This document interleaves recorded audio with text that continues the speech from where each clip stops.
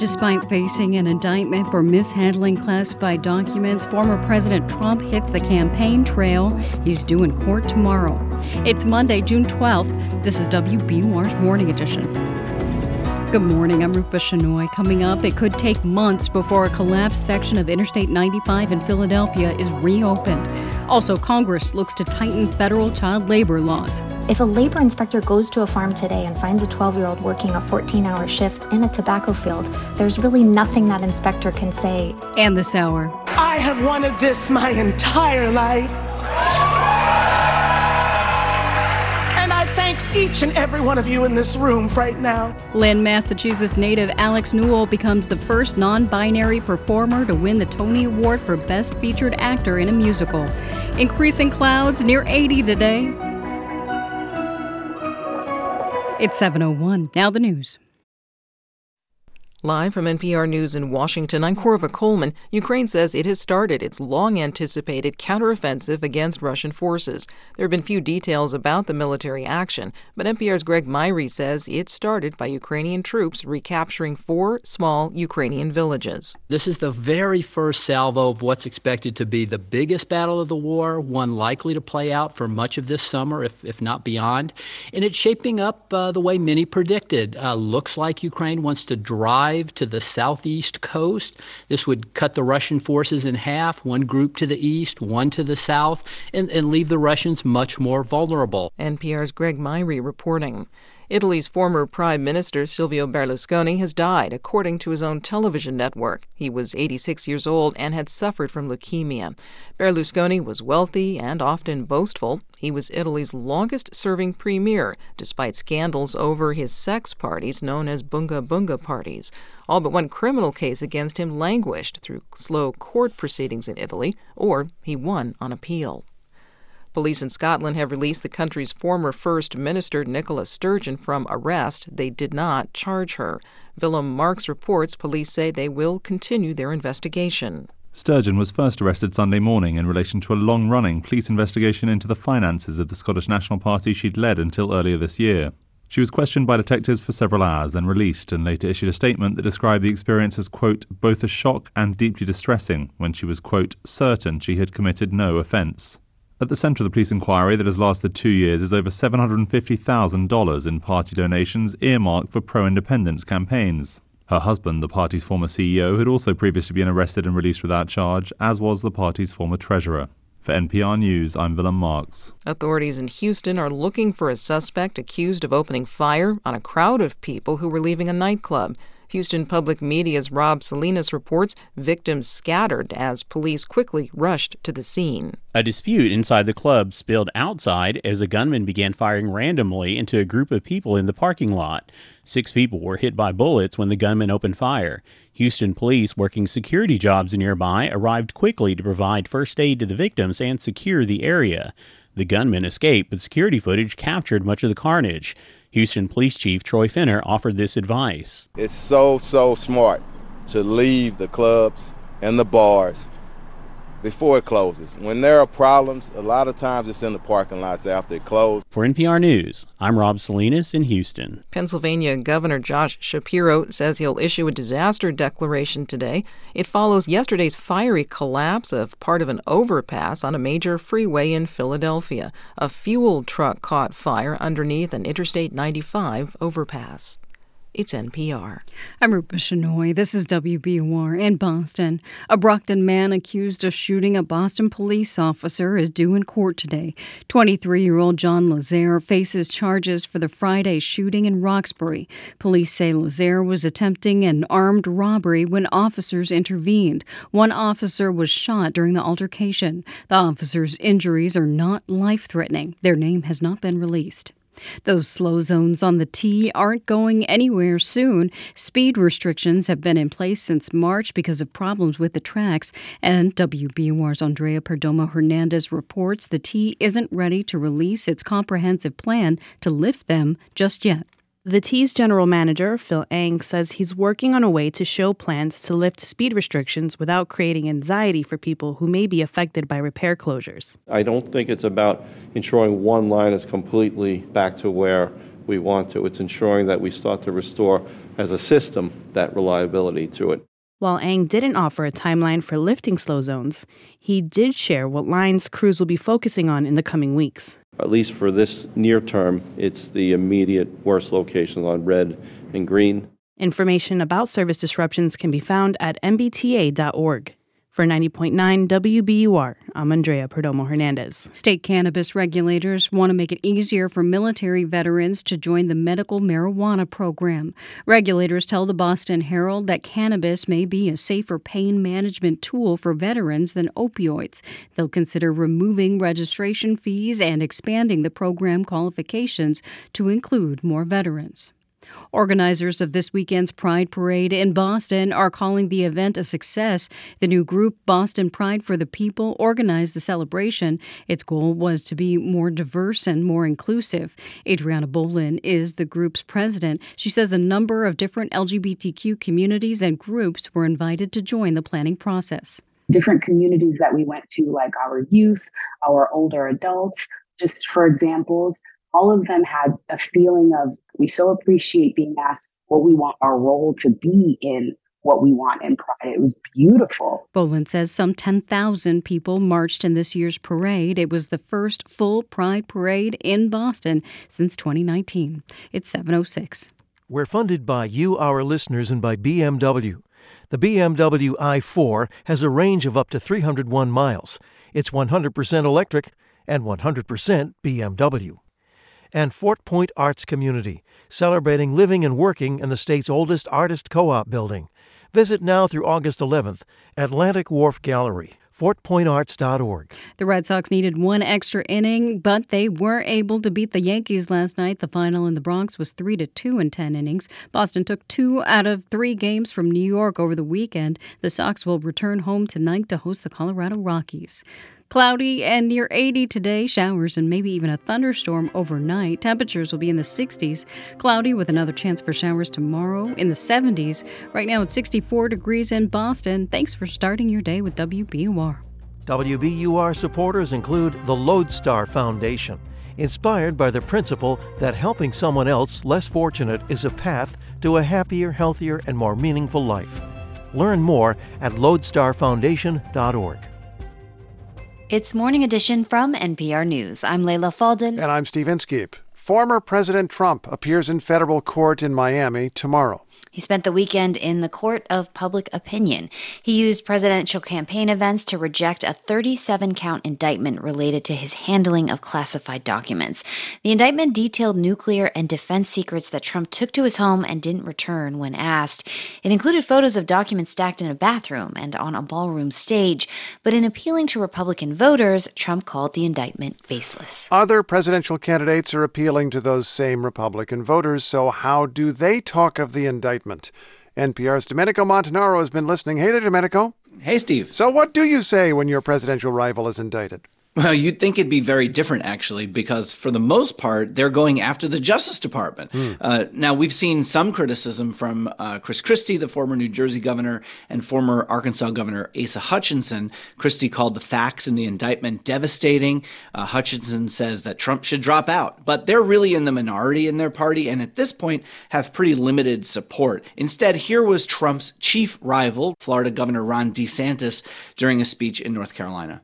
Our founding fathers would have absolutely predicted the weaponization that we've seen with these agencies, particularly Justice and FBI, because when you don't have constitutional accountability, human nature is such that they will abuse their power. And there he essentially defending Trump.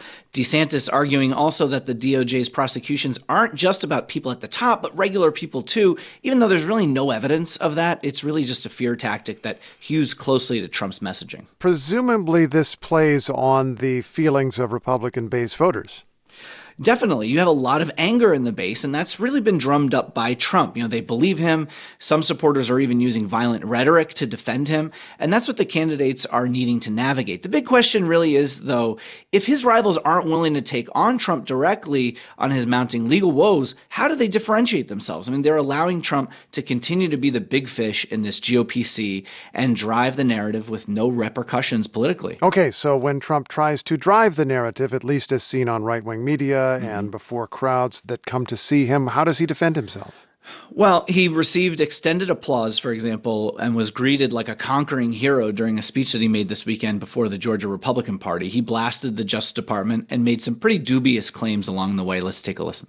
The ridiculous and baseless indictment of me by the Biden administration's weaponized Department of Injustice will go down as among the most horrific abuses of power in the history of our country. Many people have said that. Democrats have even said it.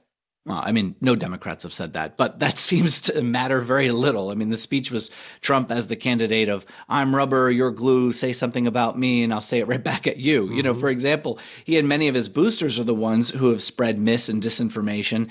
He lost the election and popular vote by millions of votes, and he didn't cooperate with the Justice Department to give classified documents back. And yet he accused Democrats of being the party of disinformation, claimed to have won the election by millions of votes, and said it was actually President Biden who didn't cooperate with the DOJ, all of which is patently false. But this is what Trump has been able to do, convince his supporters he's actually been aggrieved, even when he's done things that would have sunk nearly any other candidate. That's NPR senior political editor and correspondent Domenico Montanaro. Domenico, thanks. It's always a pleasure to hear your insights. Oh, you're so welcome. Thanks, Steve. Let's bring in Ankush Kaduri. He's a former federal prosecutor in the Justice Department and a contributing writer for Politico. Ankush, thanks for joining us. Thanks for having me. So how strong is this case against Trump? Well, I think it's important to remember that an indictment is just a set of allegations, and the government has to establish these allegations at trial. But within the four corners of this indictment, I think what we see is a very exhaustive investigation, one that's gathered a variety of different types of evidence and fairly potent types of evidence, including audio recordings, material from Trump's own lawyer, the photos from Mar-a-Lago, to say nothing of the documents themselves. And, you know, I think that this indictment, just on its face, is a very impressive document and one that I think many Americans, if they can find the time, should try to read because it is, I think, a document that is intended for consumption by the American public. Now, you and I have read this indictment. It's more than 40 pages. What stood out to you when you were looking through it? The crystal clear nature of the narrative.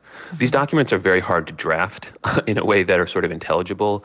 And I thought that the prosecutors did a very good job of laying out the narrative in a way that made clear the intentionality of Trump's alleged misconduct and the scope of the alleged obstruction.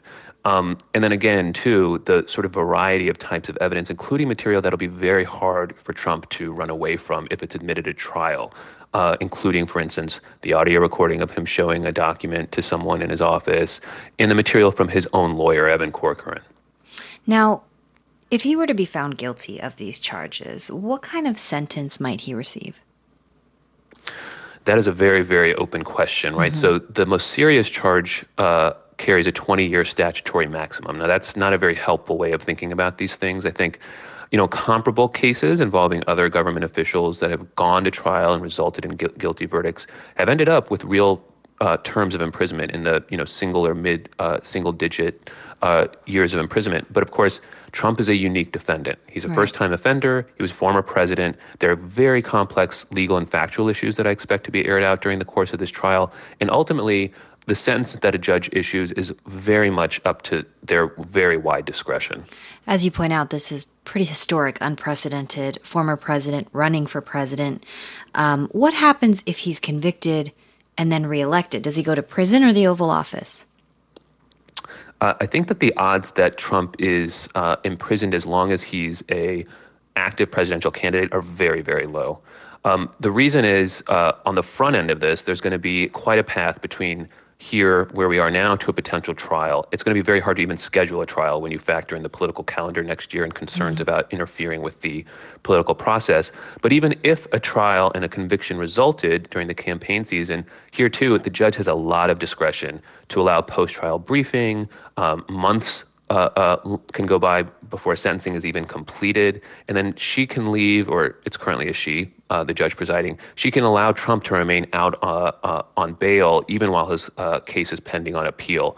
So there's no mandatory term of imprisonment on any of the charges, and she would be under no obligation to send him immediately to prison upon a conviction. So is that why, I mean, you've written in Politico that Trump's own reelection effort might be his best defense. Is that why? Yeah, it is. I mean, this is a complex case, serious charges, of course, and in the ordinary circumstance, you would expect a very, very convoluted litigation to occur here, both pre and post trial. But for Trump, his easiest way out of this is to get reelected, pardon himself, or direct his attorney general to shut down the case and call it a day. How does this case compare to Trump's indictment in New York in the scheme to arrange hush money payments for the adult film actress Stormy Daniels? Well, it's clearly more serious, right? I think those of us who are sort of close watchers of the New York courts, I think assume that even if Trump were convicted in that case, it's very, very unlikely that he would actually be sentenced to any term of imprisonment. But in addition, I think that this federal indictment is much more accessible to lawyers and to the public. We understand the conduct. We understand why it would be criminalized.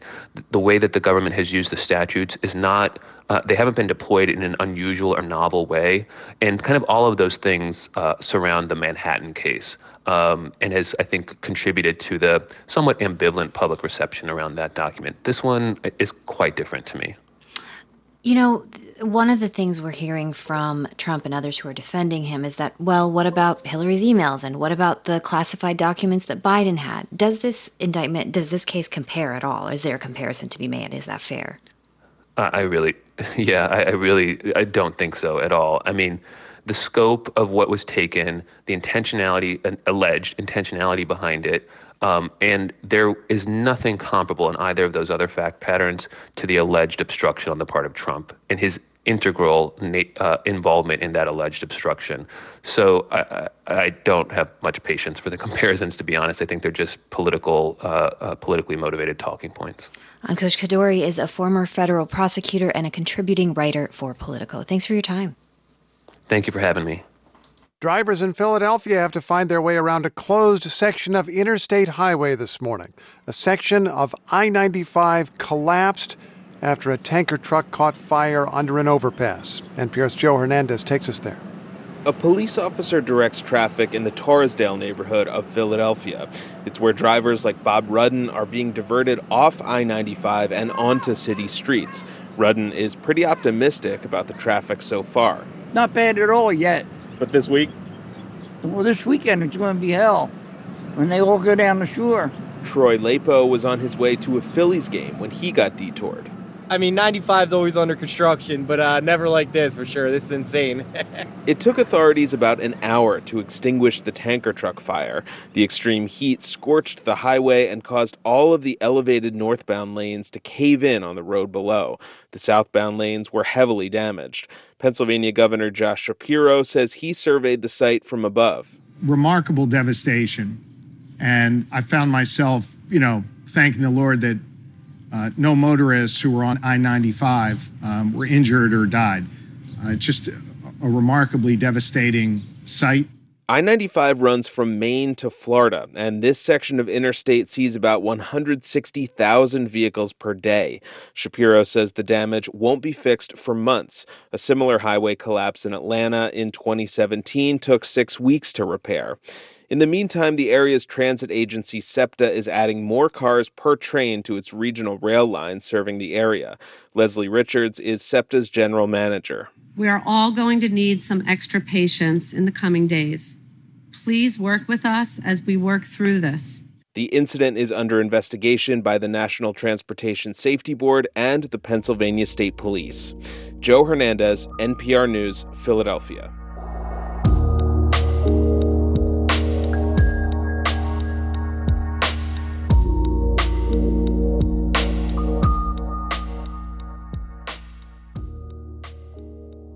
This is NPR News. Good morning. I'm Rupa Shenoy. Thanks for starting your Monday with WBUR. Coming up in 15 minutes on Morning Edition, questions remain over how 4 children managed to survive 40 days in the jungle after their plane crashed.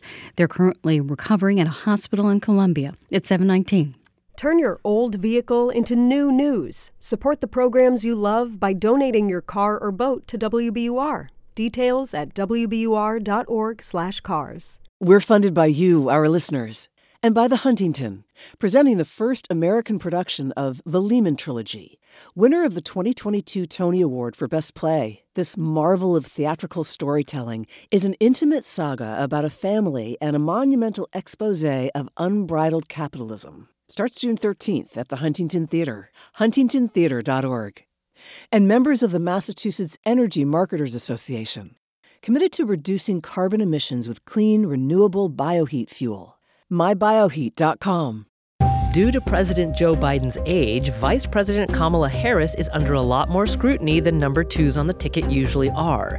Is she a liability or an asset to Biden's re-election campaign? She's the first Black woman, the first woman, the first Asian American. She can speak to a huge swath of the Democratic Party in a very compelling way.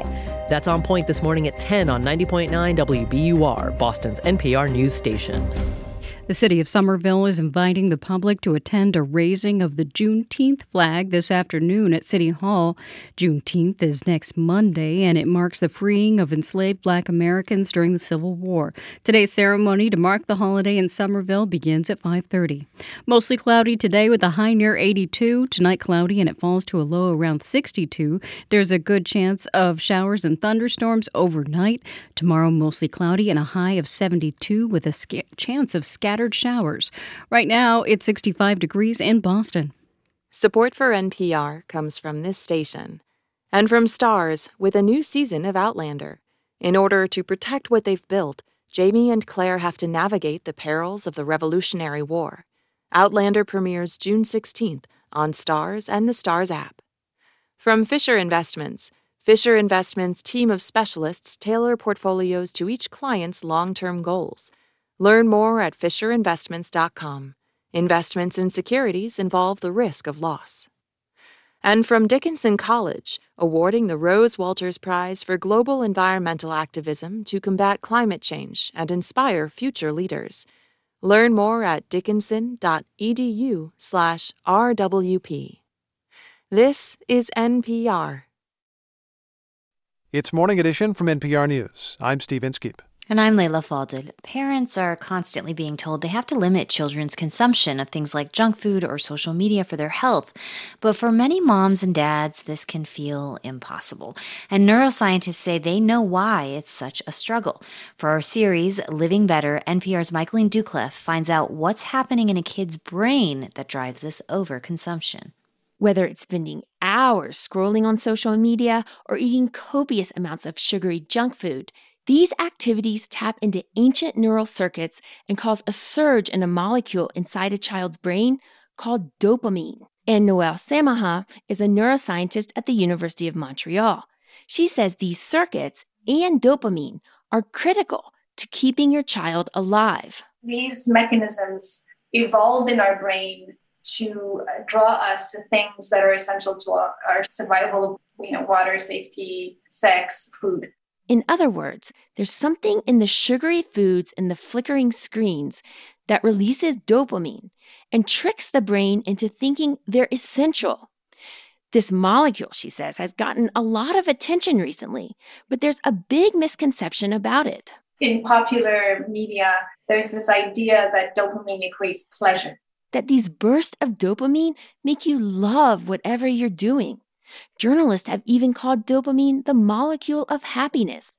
But Samaha says, there's actually little convincing data in science that that's what dopamine does. And there's, in fact, a lot of data to refute the idea that dopamine is mediating pleasure. Instead, research now shows that dopamine generates another emotion, desire. Dopamine makes you want things. Whatever is triggering a big spike in dopamine pulls your attention to it. Your brain tells you something important is happening. So you should stay here, stay close to this thing because it's important to you. That's what dopamine does. And here's the surprising part. Whatever dopamine makes you want, you might not actually like it, especially over time. In fact, studies show that people can end up not liking, even hating the activity they're doing. If you talk to people who spend a lot of time shopping online or going through social media, they don't necessarily feel good after doing it. There's a lot of evidence that it's quite the opposite. So let's look at what this means for kids. My daughter is 7, and she was getting in the habit of watching cartoons every night. And while her eyes fixate on the Technicolor images, dopamine bursts in her brain, not once, but repeatedly. And that keeps her wanting to watch. Then I come in and say, "Time's up, time to go to bed," and take the screen away from her abruptly. But the dopamine doesn't go away immediately. The dopamine levels are still high. And what does dopamine do? Dopamine tells you that something important is happening and there's a need somewhere that you have to answer. In other words, I'm ripping this important thing away from my daughter that she may feel is critical to her survival. Semaha says this can be incredibly frustrating for a kid, even enraging. And so she fights me. It's not you versus your child. It is you versus a hijacked neural pathway. It is the dopamine you're fighting. And it's not a fair fight. That's Emily Churkin. She was a middle school teacher for over a decade and now is a screen consultant. She says this can be hard for even adults to handle. So she tells parents, wait as long as possible before bringing new devices, new apps, new ways of watching videos, even new types of junk food into your home. I talked to hundreds of parents and not one has ever said to me, I wish I gave my kid a phone earlier, or I wish I'd given them social media access at a younger age. Never. And for the activities that kids are already entangled with, Dr. Anna Limke is a psychiatrist at Stanford University. She says parents can figure out if the activity or snacking is healthy and unlikely to become a problem. That's true when the activities that we feel good doing it, and then afterwards we feel even better. That's really the key. That means we're getting a healthy source of dopamine. But the things that make you feel worse afterwards, those are concerning. Limke says parents should be very careful with those activities and foods. We need to limit quantity and frequency of use. So how on earth do parents do that? Limke says it's tough at first. Kids get cranky. But there are a few things you can do to make it easier. For starters, create microenvironments. Places in the home and times during the day where the child cannot see or access the device or food. For example, my family stopped bringing screens in the car. We removed them from all but one room in the house, and we started camping once a month. No screens. When we know we can't go on, the craving goes away. And for sugary foods, we enjoy them at parties or ice cream parlors. And if my daughter does want a treat at home, she bakes it. Finally, try a habit makeover. Instead of cutting out an activity, look for a version that's more purposeful. We're creatures of habit in a really fundamental way. So we cannot get rid of all of our habits. We can just seek to build habits that are a little bit, healthier than other habits. That's Yevgenia Kotorovitsky. She's a neurobiologist at Northwestern University. She has 2 tween boys, and she encourages them to play this adventure video game that requires many cognitive skills. Advanced social and language skills. Somehow, I don't feel the same way about them playing that game. I tried this strategy with my daughter. We switched the cartoons for a language learning game, and guess what happened? After 2 weeks, she lost interest in that program and the screen completely. Michaeline Ducliffe, NPR News. Support for NPR health coverage comes from Procter & Gamble, maker of Align Probiotic, a daily supplement to support digestive health, containing a probiotic strain developed by gastroenterologists with 20 years of research. More at alignprobiotics.com. And from Progressive Insurance with Snapshot, a personalized program that bases rates on safe driving habits at progressive.com. Not available in California and North Carolina or from all agents.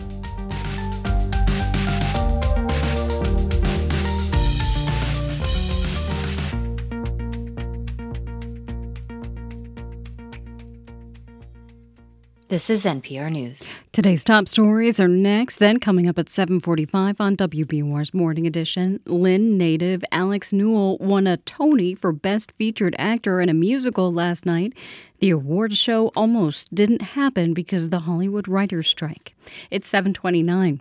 The WBUR app makes following the news all day easy. You can listen live, pause, and even rewind. That's the WBUR app in your app store today. WBUR supporters include Blue Cross Blue Shield of Massachusetts. Medicare Advantage plans start as low as $0 per month with new benefits like enhanced dental coverage. BlueCrossMA.com/go. And Babson, top-ranked in entrepreneurship by U.S. News & World Report. Babson's MBA prepares you to tackle global challenges. babson.edu/MBA. Live from NPR News in Washington, I'm Dave Mattingly. Former President Donald Trump is scheduled to be arraigned in a Florida courtroom tomorrow. Trump is facing 37 federal counts stemming from his handling of classified documents after he left the White House. NPR's Windsor Johnston says many Republicans are voicing support for Trump following his indictment. House Republicans, many from the ultra-conservative Freedom Caucus, are pledging to use their power in Congress to discredit the case against Trump. Speaker Kevin McCarthy called the Justice Department's decision to charge the former president a brazen weaponization of power. A committee of the British Parliament is meeting today to finalize its report into former Prime Minister Boris Johnson and whether he lied about breaking the government's COVID-19 lockdown rules during the pandemic. As NPR's Lauren Frayer reports, Johnson resigned from Parliament after receiving a draft of the report. Johnson's resignation from Parliament triggers a special by-election for his suburban London seat, at a time when his ruling Conservatives are trailing in the polls. 2 other Conservative lawmakers have also resigned in solidarity with Johnson. That leaves their party unexpectedly having to campaign to hold the same number of seats it's had since 2019. Johnson resigned as Britain's prime minister and leader of the Conservative Party last year. This is NPR News from Washington. Italy's longest-serving Prime Minister, Silvio Berlusconi, has died at a hospital in Milan. That's according to Italian media. Berlusconi was admitted on Friday for treatment of chronic leukemia. He was 86 years old. NATO's Secretary General Jens Stoltenberg is expected at the White House today for talks with President Biden. They are expected to discuss the war in Ukraine, in addition to NATO leadership, after Stoltenberg leaves the job in September. That's when his current term expires. The Broadway musical Kimberly Akimbo won multiple honors at last night's Tony Awards. Jeff London reports from New York. The big prize went to Kimberly Akimbo, a quirky musical about a girl with a disease which causes her to age rapidly. I like the way you see the world. I like your point. It took 5 Tony Awards. 5 is the number of times Tom Stoppard has won the Best Play Tony. This time for Leopoldstadt, a semi-autobiographical play about Jewish life in Vienna from the turn of the last century to 1955. Parade, which also deals with anti-Semitism, won Best Musical Revival, and Top Dog Underdog won Best Play Revival. Alex Newell and J. Harrison G., 2 non-binary actors, won for their roles in Shucked and Some Like It Hot. For NPR News, I'm Jeff London in New York. I'm Dave Mattingly in Washington. This is WBUR in Boston. I'm Rupa Shenoy. Voters will head to the polls in Hull tomorrow to complete the town's municipal elections. Elections were disrupted last month when a fire blocked the road to the town's only polling place. A judge ordered Hull to reopen polls to make sure everyone who wanted to vote could. There will be a groundbreaking today for what's billed as an environmentally friendly heating and cooling system in Framingham. It's the first geothermal system being built by Eversource. The project uses underground heat to circulate hot and cold water through a network of pipes. The pilot program will connect about 40 buildings. Tonight, an awards screening at the Somerville Theater's Crystal Ballroom will celebrate the frenzied art of making short films in just 2 days. WBUR's Andrea Shea has more on the Boston 48-hour film project. 72 teams raced against the clock to complete their short films on time. This is our 20th year, and some of our teams have been doing it since pretty much the very first year. Andrew Osborne has been overseeing the Wild Weekend event since 2019. Tonight, 17 finalists are up for awards. If you win the Boston 48, you compete with the best films from around the world, and then the winning group from there goes and screens at the Cannes Film Festival. That's the big prize. But Osborne says the event is really about the art and spirit of collaboration. For 90.9 WBUR, I'm Andrea Shea. It's 7:34. We're funded by you, our listeners, and by MathWorks, creators of MATLAB and Simulink software for technical computing and model-based design, accelerating the pace of discovery in engineering and science. MathWorks.com. The Red Sox beat the Yankees 3-2 in 10 innings last night in the Bronx. The Sox will be back home tonight to play the Colorado Rockies. Highs in the low 80s today under mostly overcast skies. Tonight still cloudy and low 60s with a good chance of showers and thunderstorms overnight. Tomorrow mostly cloudy again and highs in the low 70s with scattered showers possible. It's 65 degrees in Boston. You're with WBUR. Support for NPR comes from this station and from Angie. Angie's List is now Angie, dedicated to helping homeowners get home projects done well. From everyday repairs to dream remodels, reviews, pricing, and booking are at Angie.com or on the Angie app. From Easy Cater, committed to helping companies find food for meetings and team lunches, with catering menus from restaurants nationwide, online ordering, and 24/7 live support.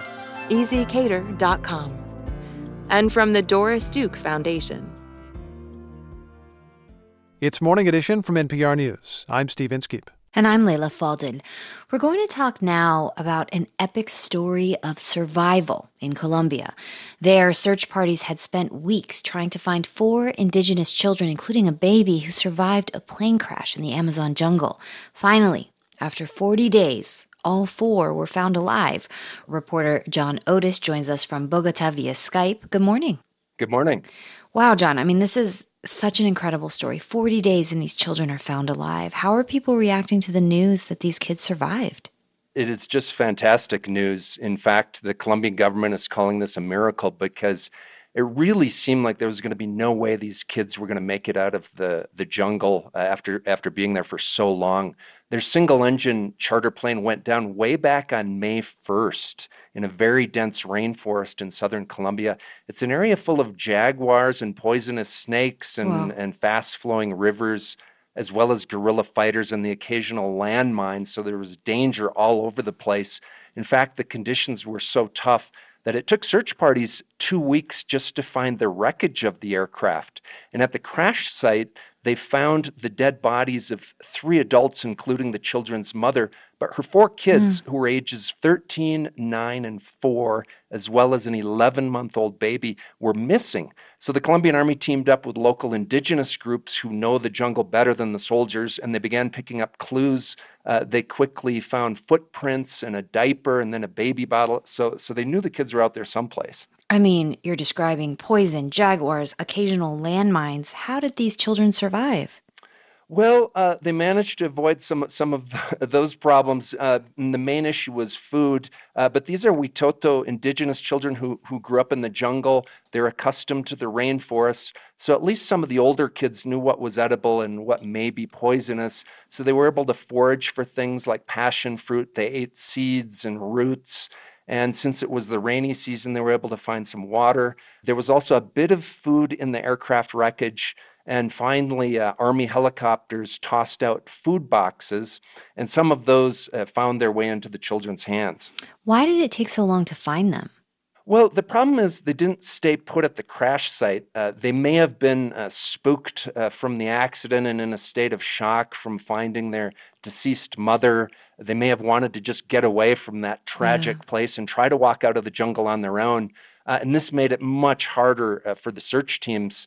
All along, helicopters were broadcasting messages from the kids' grandmother in the Witoto language and telling them to stay put and that help was on the way. But the noise of the choppers and the barking of the search dogs actually scared the children who spent much of their time actually hiding.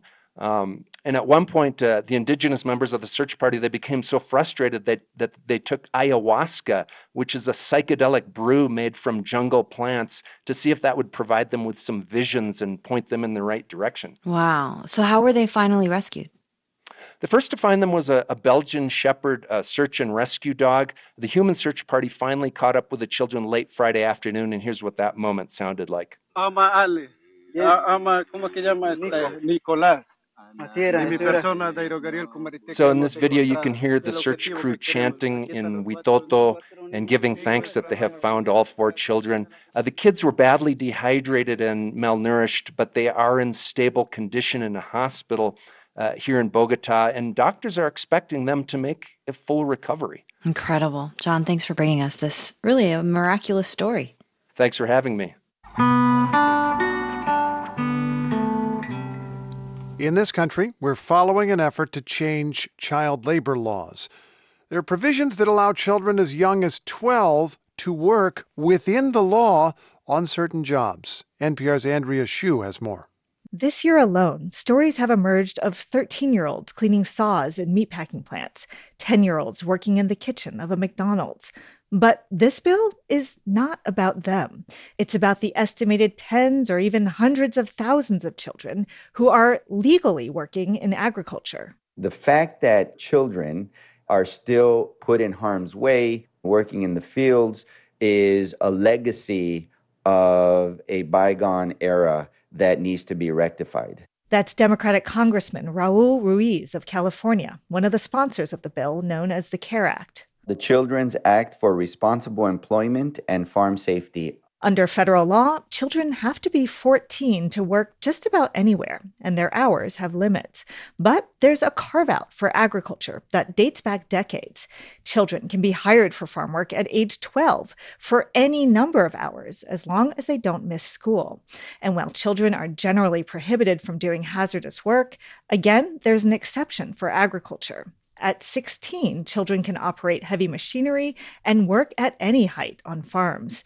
The CARE Act would do away with these carve-outs. We're not asking for anything more or above. We're asking for parity. Margaret Worth of Human Rights Watch says current law creates absurd parallels where children of the same ages don't receive the same protections from dangerous work. To operate a circular meat slicer at a deli, you'd have to be 18. But to use that same kind of circular saw on a farm, you could be 16. Now, many versions of this bill have been introduced over the years, only to die in Congress.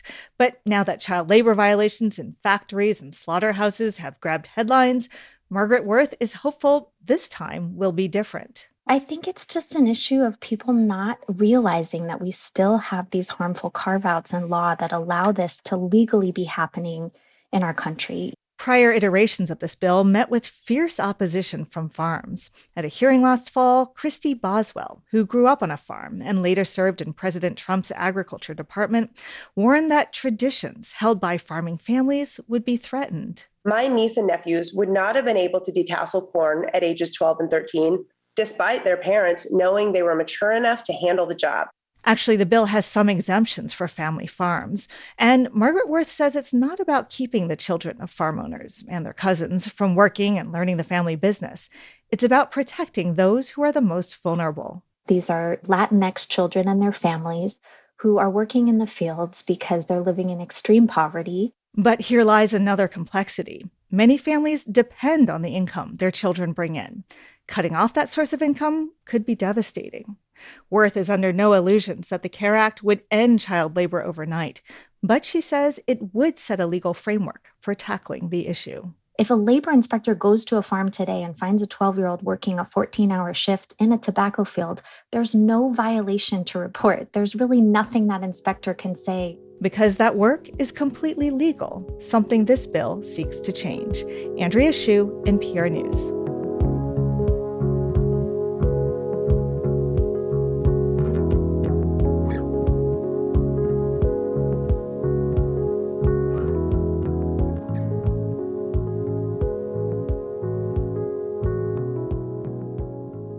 This is NPR News. It's a Monday on WBUR. Coming up at 8:10, former President Donald Trump is painting the federal indictments against him as an attack on voters. We hear from a GOP strategist on how Republicans are receiving that message. Mostly cloudy and low 80s today. Tonight, low 60s with showers and thunderstorms possible. Tomorrow, low 70s and mostly cloudy. Right now, it's 65 degrees in Boston. We're funded by you, our listeners, and by Vertex, committed to making a difference in biotech to create and deliver innovative therapies for people with serious diseases. Career opportunities at vrtx.com. The defense industry in Massachusetts supports more than 139,000 jobs. That's according to a new report from the industry group Sanidia. It finds defense contracts generate more than $48 billion here. Per capita, that's about twice the national average. Bristol-Myers Squibb will soon start production at its cell therapy manufacturing facility in Devens. The Food and Drug Administration gave the company the go-ahead last week. The facility is expected to create 500 new cell therapy jobs. It's 7:44. Support for NPR comes from this station and from Fidelity Investments. A dedicated advisor can help create a wealth plan for a full financial picture. More at fidelity.com/wealth. Investment minimums apply. Fidelity Brokerage Services, LLC. From BritBox, with Season 2 of The Tower starring Gemma Whalen. This and more police dramas, including Line of Duty and The Responder starring Martin Freeman. Streaming at BritBox.com/NPR. And from the Doris Duke Foundation. It's Morning Edition from NPR News. I'm Leila Faldin. And I'm Steve Inskeep. Good morning. Broadway honored its own last night, giving out the annual Tony Awards. This ceremony almost did not take place because of the Hollywood writers' strike, but the Writers Guild of America let the awards go ahead so long as the presenters worked on stage without a written script. So the stars gathered at the United Palace, one of those ornate old movie houses that's now a stage. Jeff London covers Broadway and is on the line. Good morning. Good morning. So how did this unscripted ceremony go? Well, I think it went pretty smoothly. The producers dealt with the issue up front. The show started with a shot of a script, and host Ariana DeBose opened it, and the pages were blank. So she turned, and a bunch of dancers did a number without any words, which went from the theater's lobby through the aisles and onto the stage. Wow. And she made jokes about it in her presumably unscripted opening monologue. I am live and unscripted. You're welcome. So to everyone who And at various points, winners mentioned the writers' strike, like Miriam Silverman, who won Best Featured Actress in the play The Sign in Sidney Brustein's Window. My parents raised me to believe in the power of labor and workers being compensated and treated fairly, and we stand with the WGA in solidarity. Thank you very much. Okay, so no script, but there were awards. Was there a big winner? Yes, the quirky small musical Kimberly Akimbo took home 5 awards, including the most important, Best Musical. It could help a show which has been doing decent business but not selling out. Here's Victoria Clark, who plays the title role and won the Best Actress Tony Award. I like the way you see the world. I like your point of view. A little sly, a little strange, a little bit askew. I like the way you look at life. Here's another theme that I noticed. 2 different shows that deal with anti-Semitism won. Yes, Leopoldstadt, Tom Stoppard's semi-autobiographical play, won 4 awards. It's set in Vienna over a half century and looks at a large assimilated Jewish family that's annihilated by the Nazis. And the musical Parade won Best Revival and Best Director. It's based on a real story about a Jewish man accused of murdering a teenage girl in Georgia in 1913. He was then lynched by a mob 2 years later. So tough material. But its writers won Tony Awards 25 years ago when it debuted. Were there any firsts last night? Yes, for the first time ever, 2 non-binary actors were nominated for Tonys, and they both won. J. Harrison G. of the musical Some Like It Hot took Best Actor, and Alex Newell won Best Featured Actor in the musical Shucked. They play a female character. Here's a bit of Newell's acceptance speech. Thank you for seeing me, Broadway. I should not be up here as a queer, non-binary, fat, black little baby from Massachusetts. Nevertheless, they are up there. So was it a good year for the Tonys? I think it was something of a comeback for an industry that's really been hurting because of the pandemic. It's not out of the woods yet. Audiences are returning, but not in pre-pandemic numbers. So the ceremony was a good way for people across the country to sample some of the shows they're currently playing on Broadway. That's Jeff London. Thanks so much. Thank you. This is NPR News. You're with WBUR. Coming up at 8:20, we follow one of the teams competing in the annual Boston 48-Hour Film Project. The winning productions will be screened tonight at the Somerville Theater's Crystal Ballroom. It's 7:49. I'm Steve Inskeep. Around the world, our co-host Leila Fadel has been reporting from Ukraine. In your community, workers are unionizing in fields where they haven't always had a big presence. And farther afield, think really far, like out of this world. 5. And liftoff of Artemis 1. Morning Edition from NPR News takes you wherever the story is. Listen every weekday. Listen again tomorrow morning on 90.9 WBUR. We're funded by you, our listeners, and by Fidelity Investments, reminding you it's never too early to start saving for your child's future. Learn more about a tax-advantaged 529 college savings account and how you can use the money to pay for qualified expenses at fidelity.com/ufund. Fidelity Brokerage Services, LLC. Member NYSE SIPC. Here's a look at some of the stories we're following this Monday morning. The former Prime Minister of Italy, Silvio Berlusconi, has died at the age of 86. Interstate 95 in Philadelphia could be closed for months after a truck fire caused a bridge collapse. In Montana, a group of young people is suing the state for failing to address climate change. Stay up to date on the news all day here on 90.9 WBUR, on the WBUR mobile app, and at WBUR.org. We're funded by you, our listeners, and by Ocean State Job Lot, partnering with customers to help animal welfare organizations throughout the Northeast. OceanStateJobLot.com. Low 80s and mostly cloudy today. It's 66 degrees in Boston. It's Morning Edition from NPR News. I'm Steve Inskeep. And I'm Leila Fadel. Japan's government recently announced plans to address what it sees as a national crisis. Less than 800,000 babies were born in the country last year, the lowest number on record. But the plans are being met with skepticism, partly because the government has been trying to fix the problem unsuccessfully for 3 decades. NPR's Anthony Kuhn has this report from one Japanese city that is doing better than most.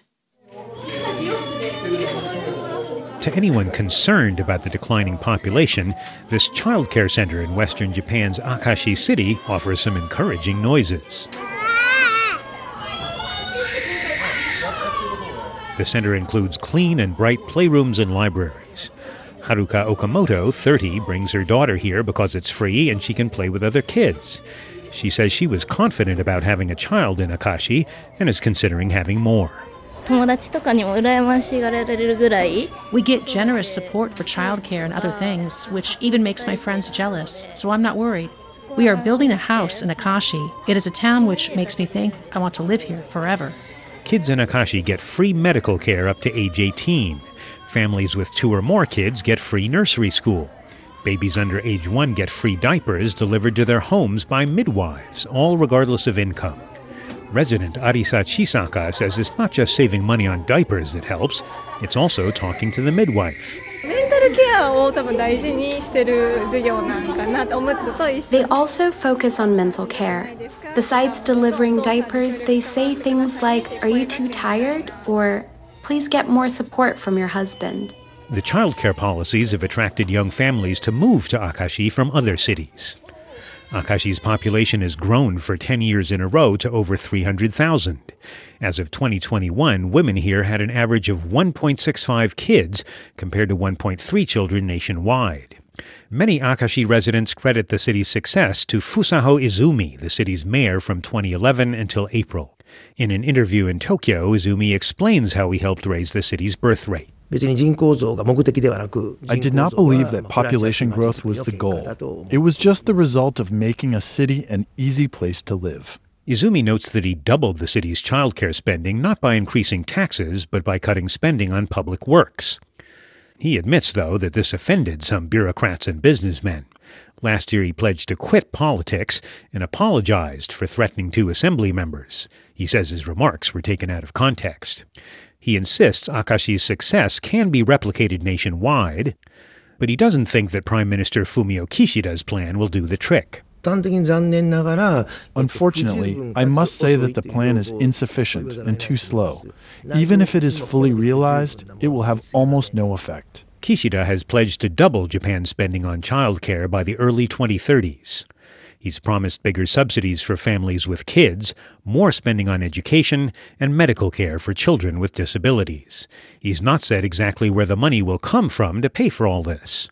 Kishida highlighted the urgency of the issue in a June 1st speech. The period until the early 2030s, when the population of young people is expected to decline sharply, is the last chance to reverse the declining birth rate trend. But Masahiro Yamada, a sociologist at Tokyo's Chuo University, says Japanese government's track record makes it hard to be optimistic. He's not confident that Japan has the stomach for the drastic reforms needed to increase its birth rate. I'm worried that Japanese people would prefer to accept a declining birth rate and everyone gradually equally getting poorer, rather than accepting a big change which causes some people to lose out. Tei Amano leads a civic group that lobbies the government on childcare policies. She says another problem is that Japanese don't all agree on the importance of the birth rate issue. In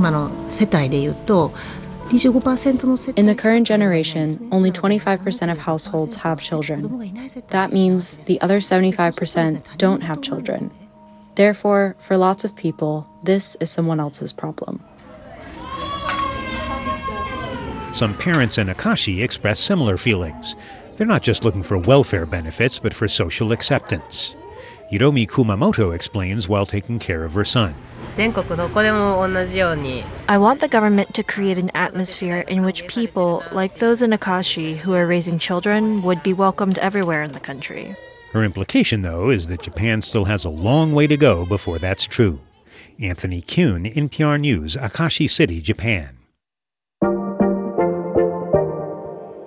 Tim Agnello is a man with a hobby that's not for everyone.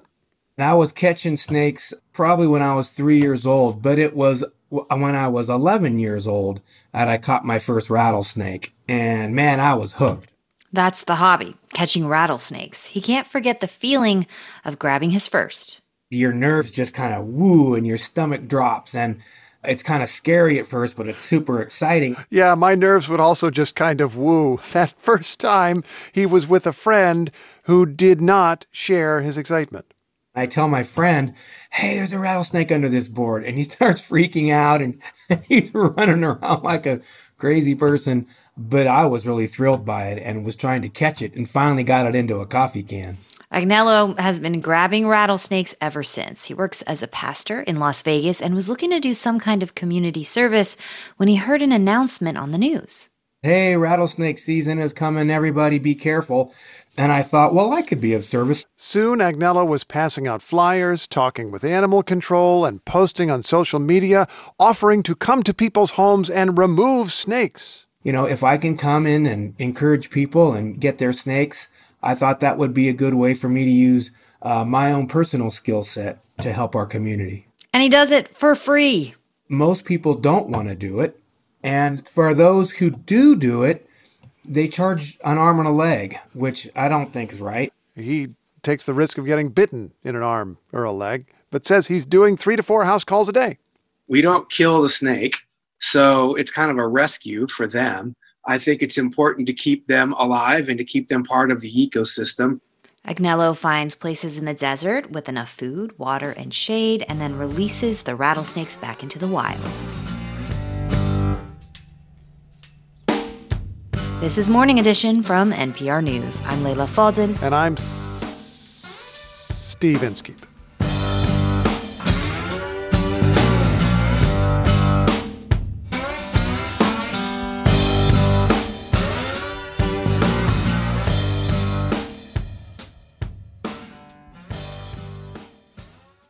We're funded by you, our listeners, and by MathWorks, creators of MATLAB and Simulink software, powering the Engineering Design Workshop exhibit at the Museum of Science, mathworks.com/MOS.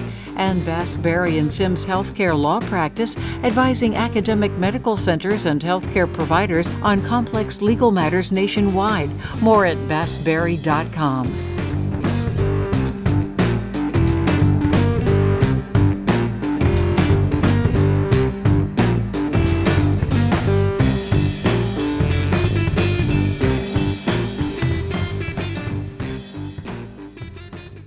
I'm reporter Deborah Becker, and this is 90.9 WBUR FM Boston, 92.7 WBUA Tisbury, and 89.1 WBUH Brewster.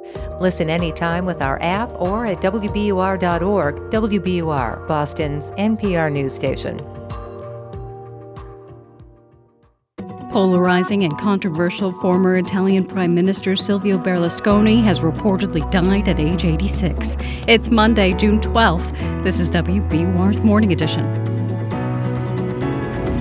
Good morning. I'm Rupa Shenoy. Coming up, how former President Donald Trump's supporters are reacting to his portrayal of the federal indictments against him as an attack on voters. In the end, they're not coming after me, they're coming after you, and I'm just standing in their way. And this hour, Scotland's former First Minister Nicola Sturgeon was arrested and then released yesterday in connection with a campaign finance investigation.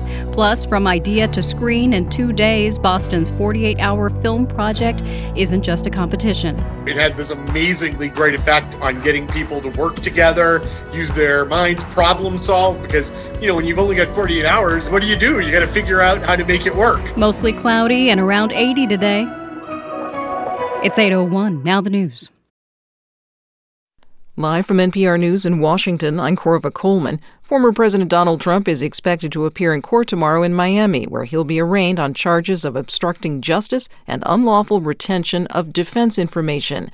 NPR's Domenico Montanaro reports Trump spent the weekend defending himself. The indictment details 37 counts against the former president and included photos of boxes of secret materials on a truck, on a stage, and in a bathroom at his Florida home. But in a speech before the Georgia Republican Party, Trump called the charges ridiculous and baseless. Few of his rivals running against him for the presidential nomination have taken him to task over the allegations. Most instead have lashed out against the Justice Department. Florida Governor Ron DeSantis accused the DOJ of playing politics, as did even Trump's former Vice President Mike Pence, who said that Trump put his life in danger during the riot at the Capitol on January 6th. Domenico Montanaro, NPR News, Washington. A pair of House Democrats are introducing a bill today that would raise the minimum age for children working in agriculture. As NPR's Andrea Hsu reports, it's a renewed push on an old issue. Under federal law, children must be 14 to work in just about any job. But one big exception is agriculture, where a decades-old carve-out means children as young as 12 can be hired to work on farms. The bill would do away with the carve-out. Congressman Raul Ruiz of California, one of its sponsors, says the bill would go a long way to protect children of immigrant farm workers. We cannot accept substandards for one community because they're poor as opposed to other communities. Prior versions of this bill met with strong opposition from farmers and their lobby, who've warned that farming traditions would be threatened. The bill's sponsors say there are ample exemptions for family farms. Andrea Hsu, NPR News. President Biden welcomes the outgoing head of NATO to the White House today. Biden and Jens Stoltenberg will discuss Russia's war in Ukraine. NATO members will gather next month in Lithuania to select a new Secretary General to succeed Stoltenberg. Officials in Ukraine say they've started their counteroffensive to eject Russian forces. So far, Ukraine has recaptured 4 small Ukrainian villages. Troops will push southeast in an effort to divide Russian forces. Former Italian Prime Minister Silvio Berlusconi has died. NPR's Rob Schmitz says he was a billionaire businessman who created his country's largest media company before transforming the political landscape. Berlusconi, leader of the Forza Italia political party and founder of the Mediaset empire, was 86 years old and had been suffering from leukemia. He became Italy's biggest media mogul before turning to politics and serving 3 terms as the country's prime minister. He was a divisive figure. His fans admired his charisma and decisiveness, and his critics derided him as a populist who wielded political power as a means to enrich himself and his businesses. NPR's Rob Schmitz reporting. This is NPR. Several policemen and their assailants have been killed in attacks on 2 police stations in Vietnam's Central Highlands. NPR's Michael Sullivan reports from Chiang Rai, Thailand. State-run media is reporting the armed attackers targeted 2 police stations in Vietnam's Central Highlands. Violence against security forces is rare in the tightly controlled one-party communist state. But frustration with the central government runs high in the Central Highlands in particular, where land rights and calls for greater autonomy are contentious issues. In an area home to a number of ethnic minorities, collectively known as Montagnards, many of whom sided with the U.S. during the war. A statement from the Ministry of Public Security did not specify the number of police or attackers killed, but did say several attackers are in custody. Michael Sullivan, NPR News, Chiang Rai. Pennsylvania Governor Josh Shapiro says he will issue a disaster declaration later today. It's over a fiery collapse of a freeway underpass in Philadelphia yesterday. A fuel truck burned underneath, buckling the northbound lane of Interstate 95, a major north-south freeway. The southbound overpass is still standing, but it's compromised.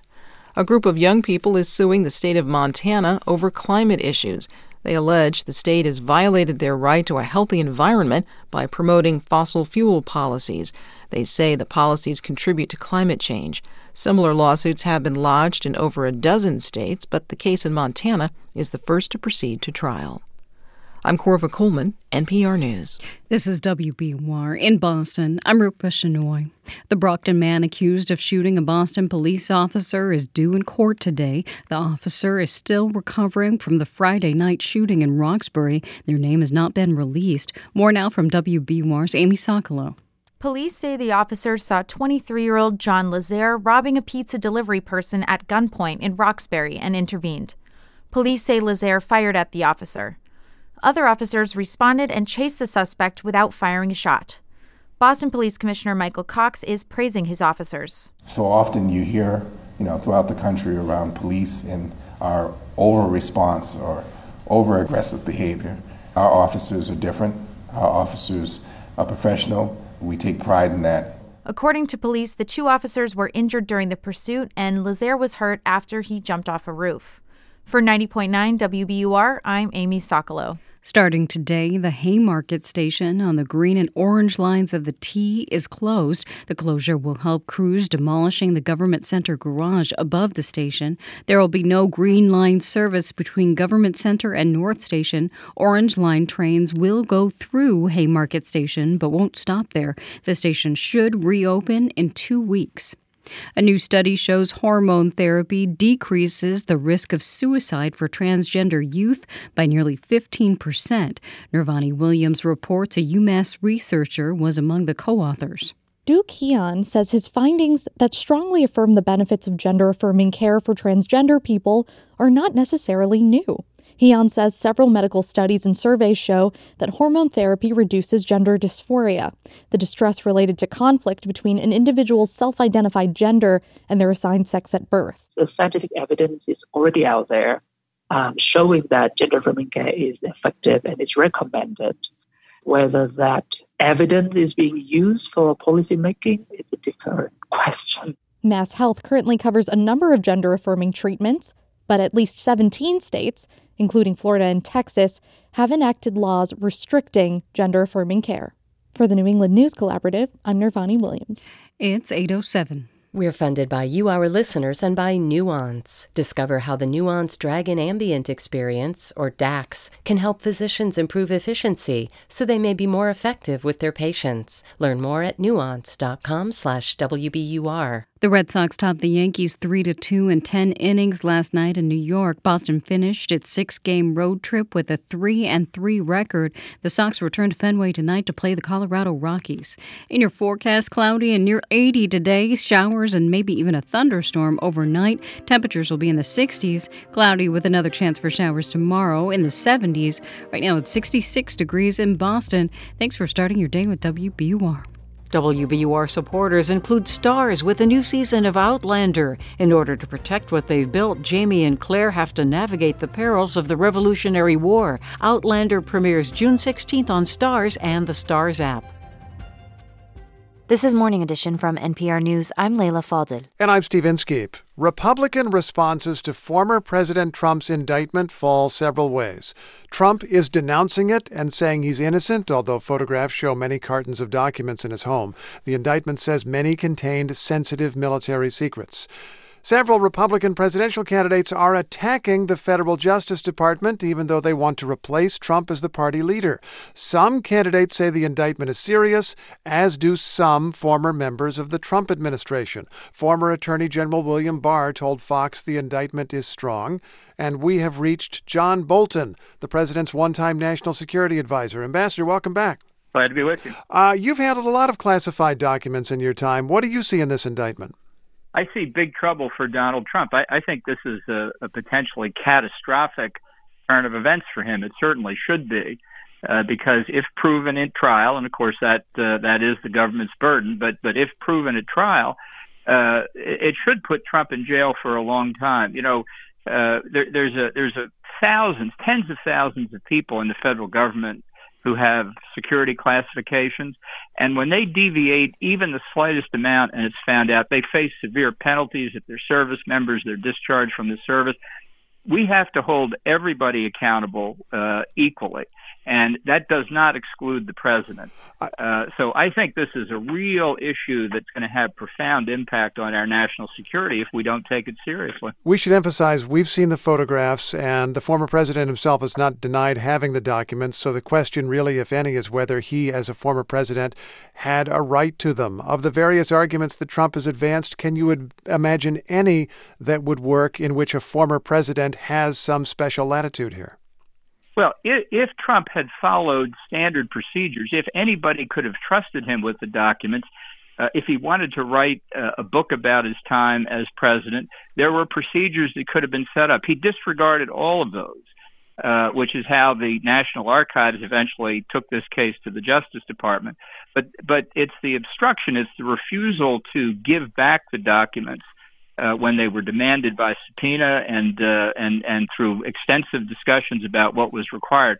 That's what tips this over the edge beyond any doubt. And I think anybody who tries to say that somehow this isn't serious, this is a storage issue, are probably people who have never handled a classified document in their lives, don't understand what's at stake here.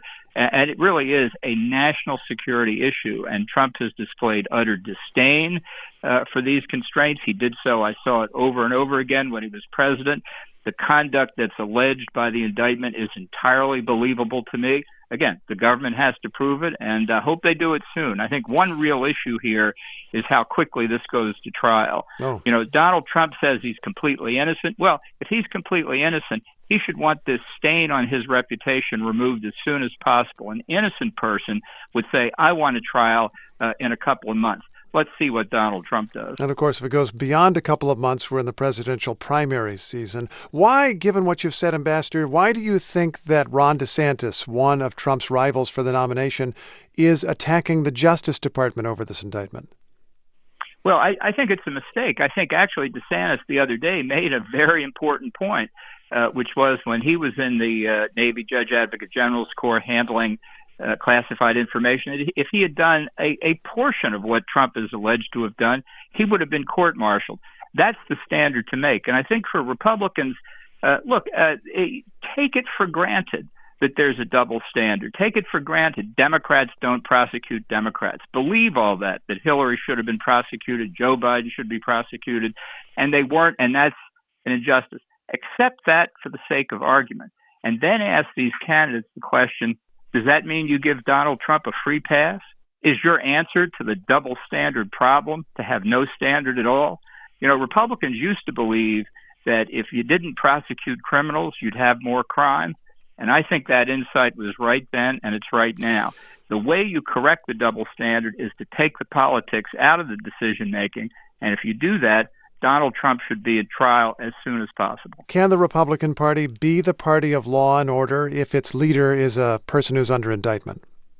Well, that's one reason why he should withdraw from the race right now. That's not what he's going to do. He will try and delay this trial past the election, hoping that he'll win and can then pardon himself. But a really innocent man would insist on trial at the earliest possible date. Ambassador John Bolton, always a pleasure. Thank you so much. Thank you. Ukraine's President Volodymyr Zelensky has given just a little information about his country's military offensive. Russian defenders are also talking, so we have an early assessment of the Ukrainian move. For months now, Ukraine has gathered troops and supplies while promoting the idea that they can push back Russian invaders. So what are they doing? NPR's Greg Myrie has been gathering information from Ukraine's capital, Kyiv. Hey there, Greg. Good morning, Steve. Okay, starting with what the Ukrainians are saying or not saying, what do you hear? Yeah, Steve, for a war that's been so public and so well documented, it's pretty strange to see this pivotal event take place with limited visibility. Now, President Zelensky did come out and acknowledge the offensive had been launched. He did this at a press conference Saturday with Canada's visiting Prime Minister Justin Trudeau. But Zelensky really didn't offer details. He only said, quote, I'm in daily contact with our commanders. Everyone is positive, so pass it on to Putin. And, of course, a reference to Russian leader Vladimir Putin. Sure.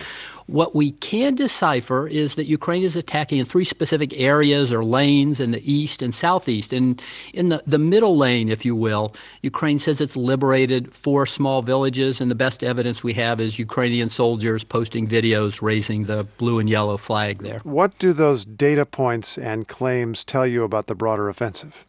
Well, to be sure, this is the very first salvo of what's expected to be the biggest battle of the war, one likely to play out for much of this summer, if not beyond.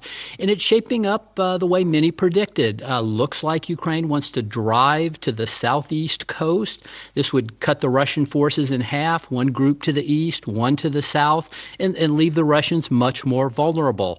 Ukraine thinks they can do this because they have brigades that have been freshly trained in Europe, and they're going into battle with these newly acquired NATO weapons, Bradley fighting vehicles from the U.S., Leopard tanks from Germany, missiles from Britain, and an assortment of other upgraded weapons. Well, how do Russians talk about this Ukrainian offensive? Well, Putin says the offensive is already failing, though the consensus among military analysts is it's just way too early to be making any judgments. However, the Russians did expect the Ukrainians to attack in the southeast, and they've been digging in with minefields, extensive trench networks for their troops, concrete barriers in the places Ukraine is likely to advance.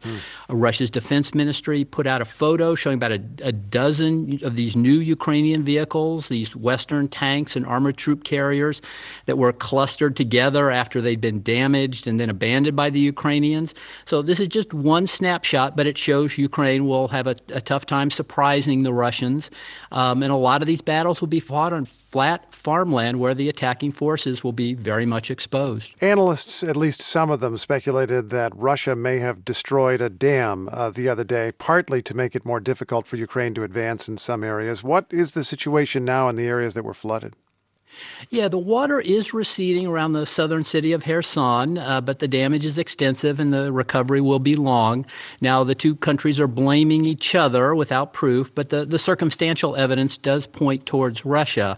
And Ukraine says Russia is using this flooded areas to move troops out of the south eastward where they can reinforce the Russian troops that are defending against the main part of Ukraine's offensive. They supposedly feel that the flood is itself a defensive wall, which makes it easier to move troops elsewhere. Greg, thanks so much. Sure thing, Steve. That's NPR's Greg Myrie. We're approaching the height of the summer travel season. Millions of people attend weddings, as I did last weekend, or see their families, or head on vacation. And some who rest their heads on a strange pillow this summer will find they are not alone. I recently was at a bachelorette party with one of my friends in Colorado and got absolutely wrecked by bed bugs in the Airbnb. Sarah Lupker made a social media video of her experience. Her bug bites have now healed and the swelling is gone, but the experience has stayed with her. It is lastingly psychologically horrific.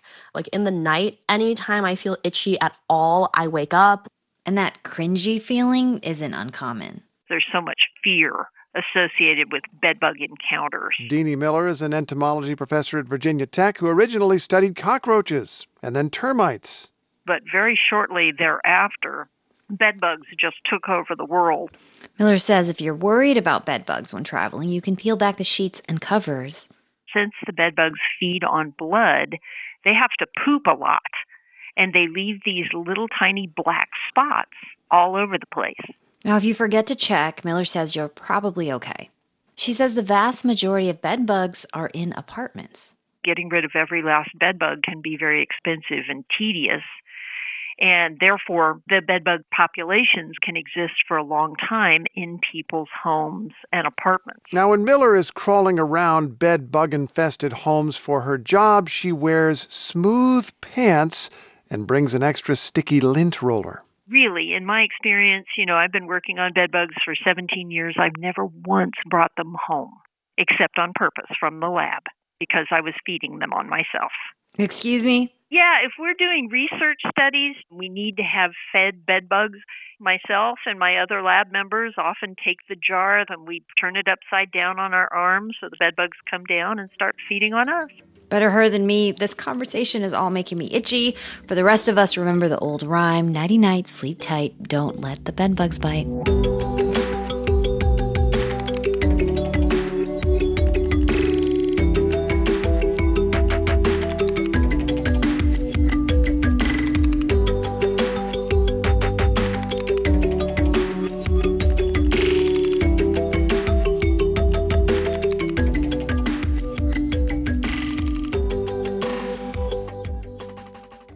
This is NPR News. Good morning, I'm Rupa Shenoy. Thanks for starting your week with WBUR. Coming up in 20 minutes on Morning Edition, former First Minister Nicola Sturgeon, the most powerful Scottish leader of the last decade, was arrested and questioned yesterday as part of an investigation into the finances of the Scottish National Party. It's 8:20. We're funded by you, our listeners, and by Office of the Massachusetts State Treasurer. Check to see if you have unclaimed property at findmassmoney.com. The Huntington presenting the Lehman Trilogy, winner of the 2022 Tony Award for Best Play, starts tomorrow at the Huntington Theater, huntingtontheater.org. And Blue Cross Blue Shield of Massachusetts. Medicare Advantage plans start as low as $0 per month with new benefits like enhanced dental coverage. BlueCrossMA.com/go. Hey, this is Steve Inskeep with the Morning Edition. Mary Louise Kelly from All Things Considered. And I'm Lisa Mullins at WBUR. You know, my favorite car ever was my parents' Chevrolet Impala. My favorite all-time car was a Little Red Mini. My parents' red VW Bug, painted white to make it look bigger. I don't know where that car is today, but I do know that an old car can be really valuable. Favorite or not, your current car can be turned into All Things Considered. It can be turned into Morning Edition. Go to WBUR.org. Mostly cloudy today with a high near 82. Right now it's 67 degrees in Boston. Support for NPR comes from this station and from Charles Schwab, with a variety of financial planning options, from online tools to meeting with a financial consultant. Schwab works to make it easy to plan for tomorrow, today. More at schwab.com/plan. From Keeper, a password manager designed to keep passwords secure and protect against cyber attacks. Websites and app logins are accessible across devices, and passwords are shareable. More at keepersecurity.com. From Paycom, an HR and payroll tool designed to prevent lost hours during the week to allow employees to maximize their time and productivity. Learn more at paycom.com/radio. And from the Doris Duke Foundation. This is WBUR's Morning Edition. I'm Rupa Shenoy. It can take a long time to make a short film, but the annual Boston 48-hour film project challenges teams to complete the process in 2 days. An award screening tonight at the Somerville Theater's Crystal Ballroom will celebrate this year's productions. WBUR's Andrea Shea followed one group's frenzied race to finish its first ever movie in 48 hours.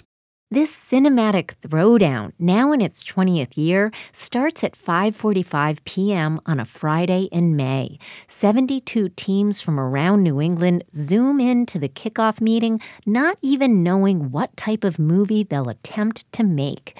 Then Boston 48-hour film project producer Andrew Osborne asks each group to randomly draw genres. The participants' reactions to their assignments are mixed. Spy espionage. Oh, yeah. Vacation holiday film. God damn it. Road movie. All right, thank you. Oh, martial arts. Martial arts, cool. Musical. Aren't you glad? From professionals to newbies, people sign up to stretch their creative wings, network, or learn something new. If they finish, they'll bask in the glow of their films on the big screen. Judges choose one to compete with 48-hour shorts from more than 100 cities around the world. That winner shows at the Cannes Film Festival.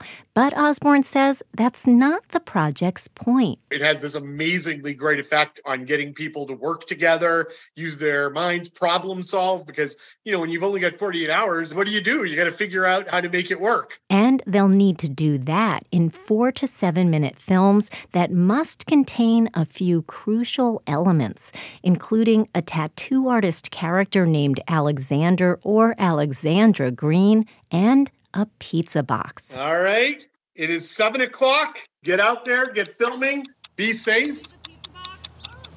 Maddie, hold the pizza box. After brainstorming script ideas Friday night, Team Women Artists in Action gathered equipment and props to start shooting early Saturday morning. We rolling, everyone? All right. And tell me when you guys are ready. Action. Julia Curiali co-founded the Somerville-based collective. We're a group that brings together women, non-binary artists to gather and learn new types of mediums and just have a place to network and collaborate with other artists. 8 of 13 team members are on location at a quirky Lincoln landmark known as Ponyhenge. It's a whimsical and surreal-looking installation of donated toy hobby horses. We were saying, how do we get access to horses to film this Western film? We said, but there's Ponyhenge. The day's big blue sky and hot mid-afternoon sun suits their social commentary Western, Outlaw Inc. Wielding cameras and mics, the crew of mostly beginners hovers around 2 actors in cowboy hats. I want to get it tight on her face. You want me to move? Yes. Yeah. A lot of our group has never been on set before. We have a couple people interested in learning camera, so they're, watching our camera operators as they're adjusting settings, asking questions to our editor about how the process is going to go. Do you need a close-up right? Well, yeah, they are mic'd. Sound person Annie Laurie Madonis is the sole industry pro here, and she's wary of the time. The sun's going down at 7, so we still have a few hours left. I would say, we can get this wrapped within the next couple hours, and then we'll go to our next location. At dusk, they head to an artist studio in Lowell that's doubling as a tattoo parlor. Curiali and the team agreed to record some updates overnight and into Sunday. All right, so we're on our snack break. And it's almost 10 p.m. The problem we're running into right now is the lighting is going to change so much more in the morning, and that's not something we really thought of, I guess, ahead of time. Today is Sunday. We have 2.5 hours left. Monday. No, it's Sunday. And Kayla's in the process of still editing. We have the composer's tracks, which is very exciting. A few of us are pretty tired. We're struggling, but we're here.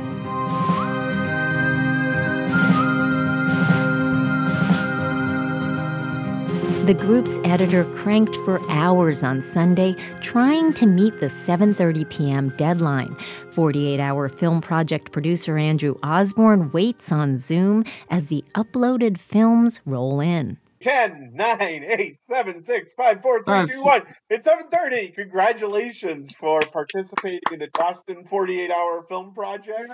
We survived. It was quite the experience, to say the least. Julia Curiali is relieved to report Team Women Artists in Action got their film in on time. Brianna Martins, who's a painter, is proud of the collective's first foray into filmmaking. We were sitting there watching it, and I was like, oh my God, we made that? It's really crisp, and it doesn't look like the terrible B horror movies I would make with my friends in high school. It looks like a movie. Allie, is that you? Get me out of here. The team got to see their little movie on the big screen at the Somerville Theater. And while it's not up for a 48-hour film project award tonight, they had a blast and say they'll definitely sign up again next year. For 90.9 WBUR, I'm Andrea Shea. The 48-hour film project's Best of Awards screening is tonight at the Somerville Theater's Crystal Ballroom in Davis Square. Today's top stories are next, and coming up in about 15 minutes on Morning Edition, a just-released unconventional album by Ghanaian-American singer Amare is already being called one of the best pop albums of the year. It's 8:29.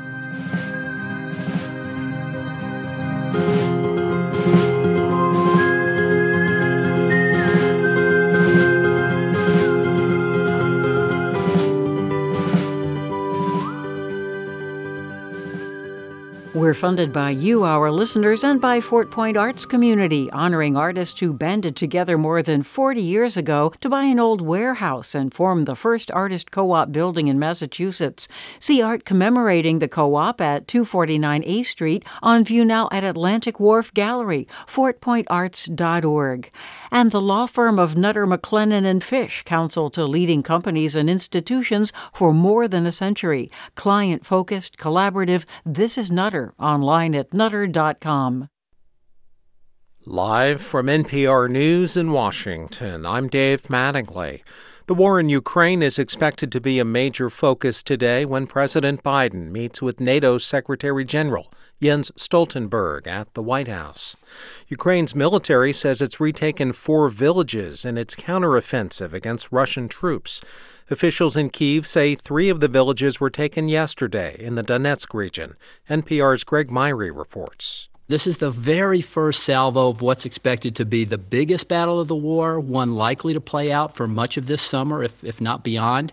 And it's shaping up the way many predicted. Looks like Ukraine wants to drive to the southeast coast. This would cut the Russian forces in half, one group to the east, one to the south, and leave the Russians much more vulnerable. Russia insists its forces are holding their ground in the south and east of Ukraine. A driver of a bus in Australia is facing charges after a deadly rollover accident. 10 people were killed, more than 24 injured. That bus was transporting wedding guests in Australia's wine region last night when it flipped over in foggy conditions. Karen Webb is the police commissioner in New South Wales. The cause may not be known for some time. It will require scientific examination, and that takes time. The driver is expected to appear in court tomorrow. This is NPR News. From WBUR in Boston, I'm Rupa Shenoy. The smoke from Canadian wildfires that blanketed much of New England did more than block the sun and make the air unhealthy to breathe. WBUR's Miriam Wasser reports it also reduced solar power production and made it harder to forecast electricity demand in the region. Every day, ISO New England, the regional grid operator, works to predict power demand and make sure we have the supply to meet it. Its experts rely on sophisticated computer models to do this, but those models aren't built to take wildfire smoke into account. Matt Cakeley is a spokesperson for ISO New England. The challenge with something like this is that there's just simply not the historical data that you would have to look back on. As climate change continues to cause more extreme and unpredictable weather, many environmentalists say we need to do 2 things: stop burning the fossil fuels that make the problem worse, and invest in a more modern and flexible electrical grid to improve resiliency. For 90.9 WBUR, I'm Miriam Wasser. You've heard about people getting into bidding wars while buying a house. Now, apartment bidding wars are becoming more commonplace in Greater Boston.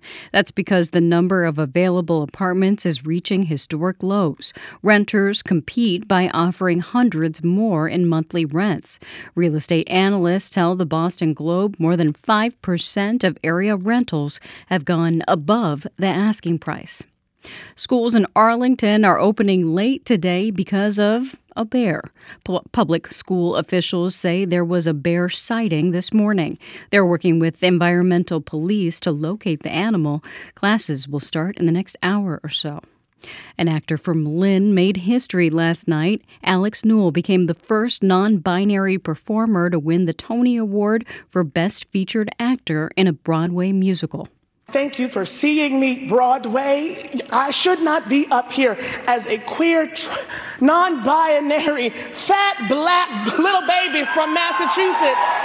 Newell won for their role in the musical comedy Shucked. They graduated from Bishop Fenwick High School. Also last night, South Boston native and playwright David Lindsay Abair shared the Tony for Best Musical. He won for his show Kimberly Akimbo. It's 8:33. We're funded by you, our listeners, and by Babson. Top ranked in entrepreneurship by U.S. News & World Report, Babson's MBA prepares you to tackle global challenges. Babson.edu/MBA. The Red Sox beat the Yankees 3-2 in 10 innings last night in the Bronx. Boston took 2 of the 3 games from New York this weekend. The Sox will be back home tonight to play the Colorado Rockies. Highs in the low 80s today under mostly overcast skies. Tonight still cloudy and low 60s with a good chance of showers and thunderstorms overnight. Tomorrow mostly cloudy again and highs in the low 70s with scattered showers possible. It's 67 degrees in Boston. You're with WBUR. Support for NPR comes from this station and from Indeed, a hiring platform designed to streamline how businesses can attract, interview, and hire candidates. More at Indeed.com/NPR. From Zoom, Zoom One is designed for AI-powered collaboration across phone, video, messaging, whiteboards, and work apps, keeping global teams connected. One platform to connect. Zoom One. And from listeners like you, who donate to this NPR station. It's Morning Edition from NPR News. I'm Steve Inskeep. And I'm Layla Fadel. Nicola Sturgeon, the former leader of Scotland, was arrested over the weekend. She says the experience was, quote, deeply distressing. Scotland is part of the UK, but has its own legislature. Until a few months ago, Sturgeon was its leader as the head of a party that favored full independence. But her party is under investigation for what it did with pro-independence campaign donations. Reporter Willem Marks is following all this. Hey there. Hey, Steve. How did the arrest work? Well, in terms of the actual arrest, we know that she agreed ahead of time with Scottish police to be interviewed and was then arrested and questioned after she arrived for that interview. It's part of this 2-year investigation into the finances of the Scottish National Party, focused on almost $1 million worth of donations by party activists that had been essentially earmarked for future pro-independence campaigning. And there are questions about what exactly happened to that money. 3 people had been signing off on the party's accounts. The former CEO, who happens to be Sturgeon's husband, who stepped down from that role before his own arrest earlier this year. The party's treasurer, who was also arrested, then released earlier this year before resigning from that post. And now Sturgeon herself, who, let's not forget, has dominated Scottish politics for the best part of a decade with some 8 years as the country's first minister. I think I understand this a little better. She said she was stunned by the arrest, and you're telling me that she did voluntarily go to the police station but may not have expected to be arrested while she was there for an interview. Is that right? Absolutely right, yeah. Okay, so what does this arrest, particularly on these suspicions, mean for independence efforts in Scotland? Well, the party's already faced a huge amount of pressure, both from supporters and political opponents, even before this happened. Sturgeon's decision to step down as leader earlier this year sparked a leadership contest that was pretty divisive. The ongoing investigations completely overshadowed her successor, Hamza Yousaf's efforts to reunify the party. And in fact, there are now members of the SNP itself demanding that Sturgeon be suspended from the party. She's still a sitting member of the Scottish Parliament, insisted that her release, she'd return to work soon after that. Part of the problem underlying all this is the challenging financial position for the party. The funds at question in this inquiry were for any future pro-independence referendum. The widely held expectation had been the party would continue pushing for this, even though legal avenues to make that happen have been pretty much exhausted. But these events around the party's top leaders, or former top leaders, may well make it very hard for the SNP to raise funds from supporters in the future. Okay, bring us up to date on another UK leader. Sturgeon, you said, is still in the Scottish Parliament. But then there's the broader UK Parliament, which no longer includes Boris Johnson. The former Prime Minister resigned. Why? Well, he seems to have made that decision, Steve, ahead of a committee report into misleading statements he made to Parliament about Downing Street lockdown parties, you may remember, during the pandemic. Sure. That could have sparked a recall election that could have lost him his parliamentary seat, and he seems to have jumped before he was pushed. It seems also to have sparked the resignation of at least 2 other members of the Conservative Party, meaning there are now 3 parliamentary seats that need to be contested in local by-elections in the weeks ahead. His successor, Rishi Sunak's already seen an erosion to the vast parliamentary majority that Johnson helped win for them at the last general election. And with his party trailing quite a way behind the main Labour opposition, it could mean he loses those newly available seats, and the narrative ahead of Conservative defeat at the next election is further cemented, Steve. Willem Marks, thanks so much. Thank you.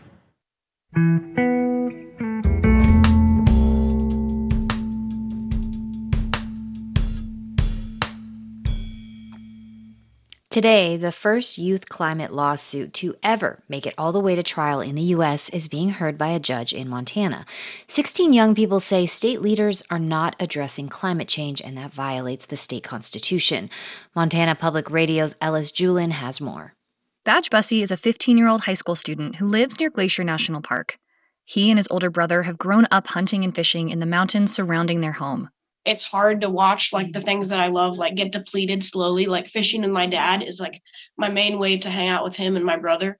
Montana's Constitution, written in 1972, explicitly says citizens have the right to a clean and healthful environment. That's one reason this case has made it all the way to trial.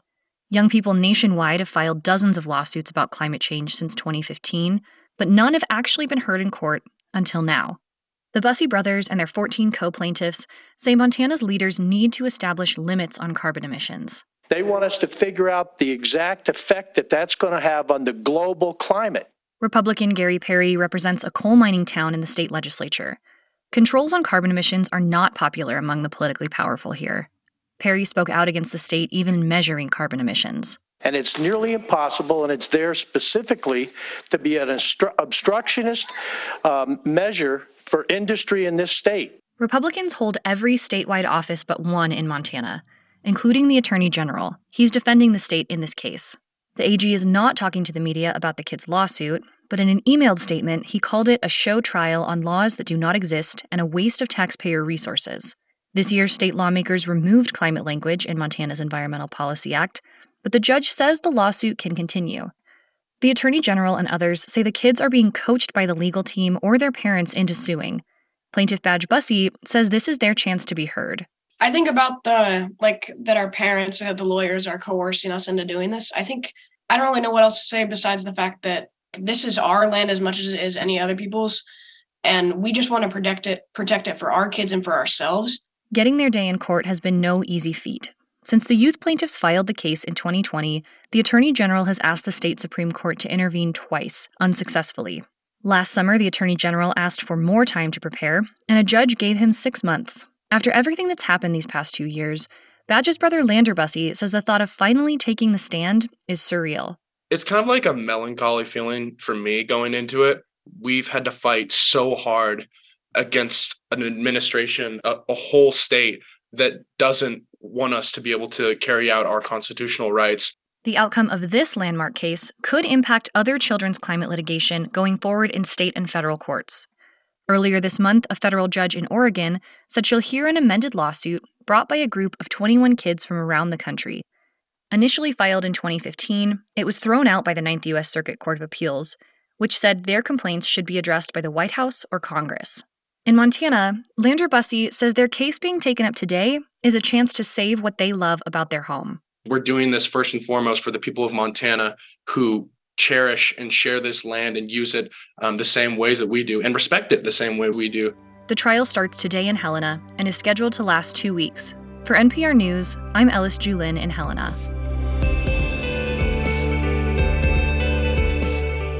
While many parts of the world celebrate Valentine's Day on February 14th, Brazilians are having their day of romance and love today, June 12th.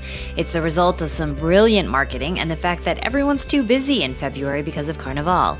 This afternoon, on All Things Considered, listen by asking your smart speaker to play NPR or your local member station by name.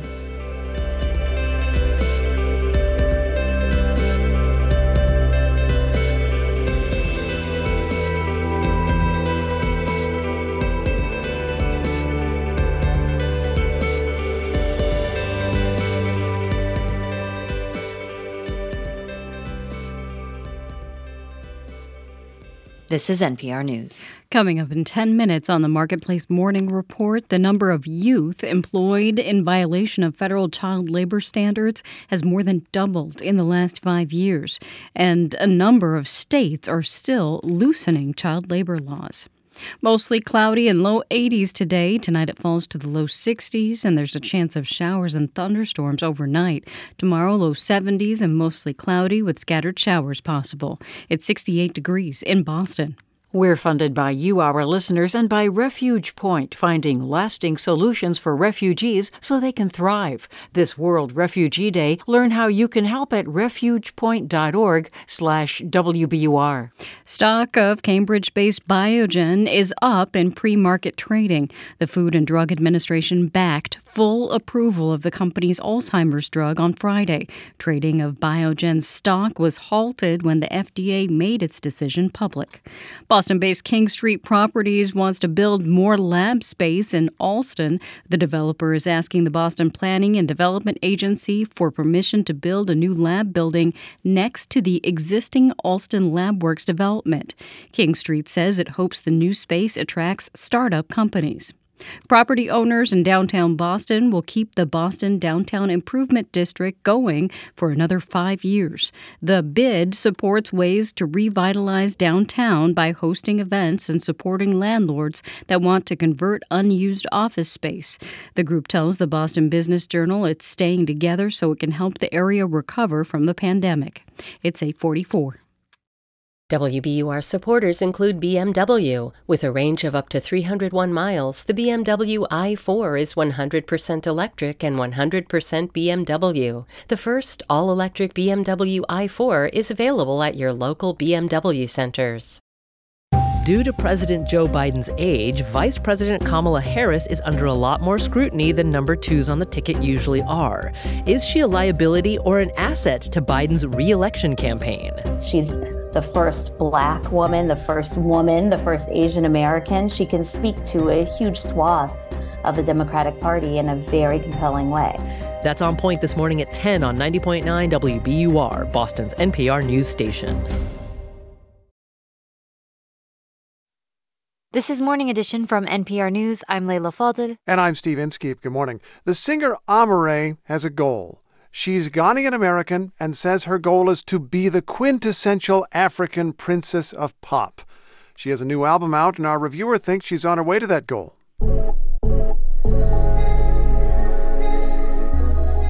Hi, my name is Tarisa Ngangura, and I'm here to talk to you today about Amare's new album, Fountain Baby. When you want me too close, I feel more than I want, so don't go too fast. I think what I like most is how experimental it is. She does a lot of cool things with her voice, with music choices, what genres she chooses to include, and I find that really interesting. Shake it, I'm ready. Shake it, I'm ready. Fake it till you make it. I like the variety. I like the different kind of touch points that she brings to it, whether she's doing southern rap on one song or whether she's doing R&B or pop on one song. It's all a fusion and it all works really well. I think on this album she's really trying to show that variety because she wants people to really accept her as an artist with multiple interests and with multiple points of reference. So Amare, she's lived between the Bronx, Atlanta, and then also Accra. And so she's had this very sort of diverse upbringing that likely introduced her to a lot of various sounds. And all of these kind of coalesce to create this artist who is just inspired by so many different things.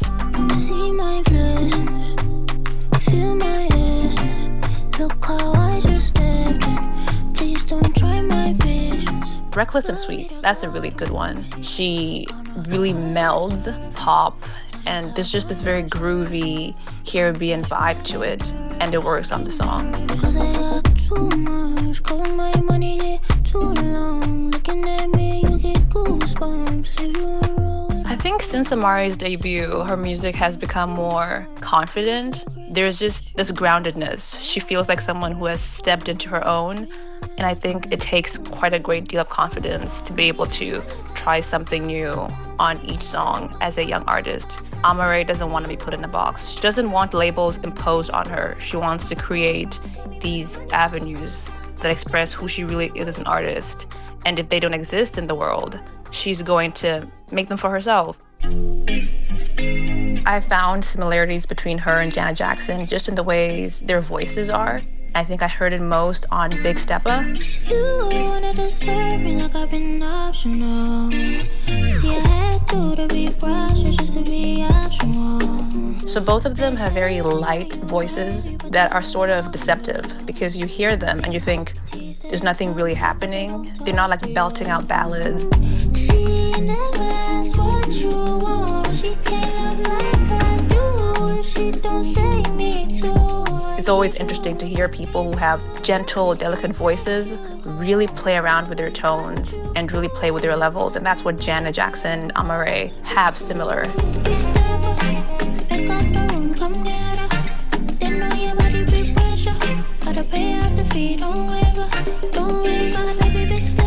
So the song Big Steppa is dance hall inspired, and it's also a pop song. It makes you want to get on the dance floor, but it has that earworm quality of every great pop song. Like once you hear it, you can't stop humming it in your head.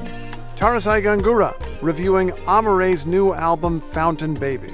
And this is Morning Edition from NPR News. I'm Steve Inskeep. And I'm Leila Fadel. Coming up at the top of the hour on WBUR, it's the BBC NewsHour. They'll have the latest on efforts by the European Union to regulate artificial intelligence technology, plus what's behind the strike by some communities on Reddit today. It's 8:49. We're funded by you, our listeners, and by Lauren Holleran with Gibson Sotheby's International Realty in Cambridge, real estate brokerage that is grounded in data and committed to thoughtful design. LaurenHolleran.com. And Zevin Asset Management, committed to impact investing and socially responsible portfolios for 25 years. Learn how to invest sustainably at Zevin.com. Federal Indian boarding schools were designed to erase Native culture and have been widely condemned today. A handful of them are still open and encourage Native traditions. Because you can learn more about your culture. My mom went there and I just want to experience it. More on All Things Considered from NPR News. Listen today starting at 4 on 90.9 WBUR. Here's a look at some of the stories we're following this Monday morning. Pennsylvania's governor will issue a disaster declaration today after a fire caused the collapse of part of I-95. Ukrainian officials say they've recaptured 4 villages as part of their counteroffensive against Russian forces. And Italy's longest-serving premier, Silvio Berlusconi, has died at age 86. Stay up to date on the news all day here on 90.9 WBUR, on the WBUR mobile app, and at WBUR.org. WBUR supporters include the Worcester Art Museum with Frontiers of Impressionism, featuring works by over 30 artists, including Monet, Renoir, Cassatt, and more. Now open. WorcesterArt.org. Low 80s and mostly cloudy today. Right now it's 68 degrees in Boston.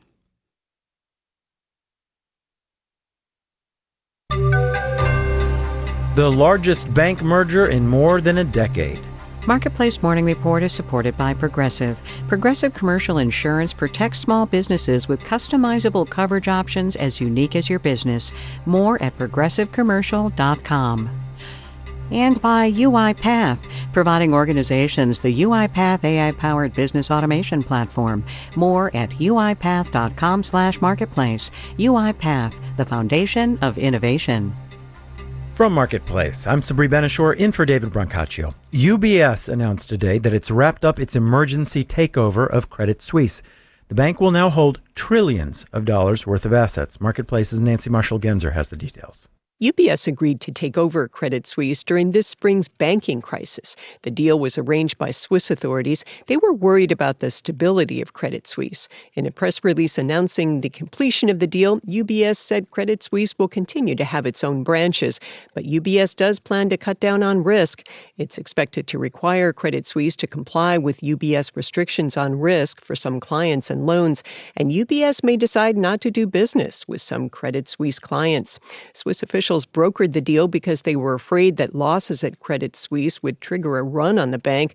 The Swiss government agreed to a $10 billion guarantee against losses UBS might incur as it wraps up Credit Suisse's assets.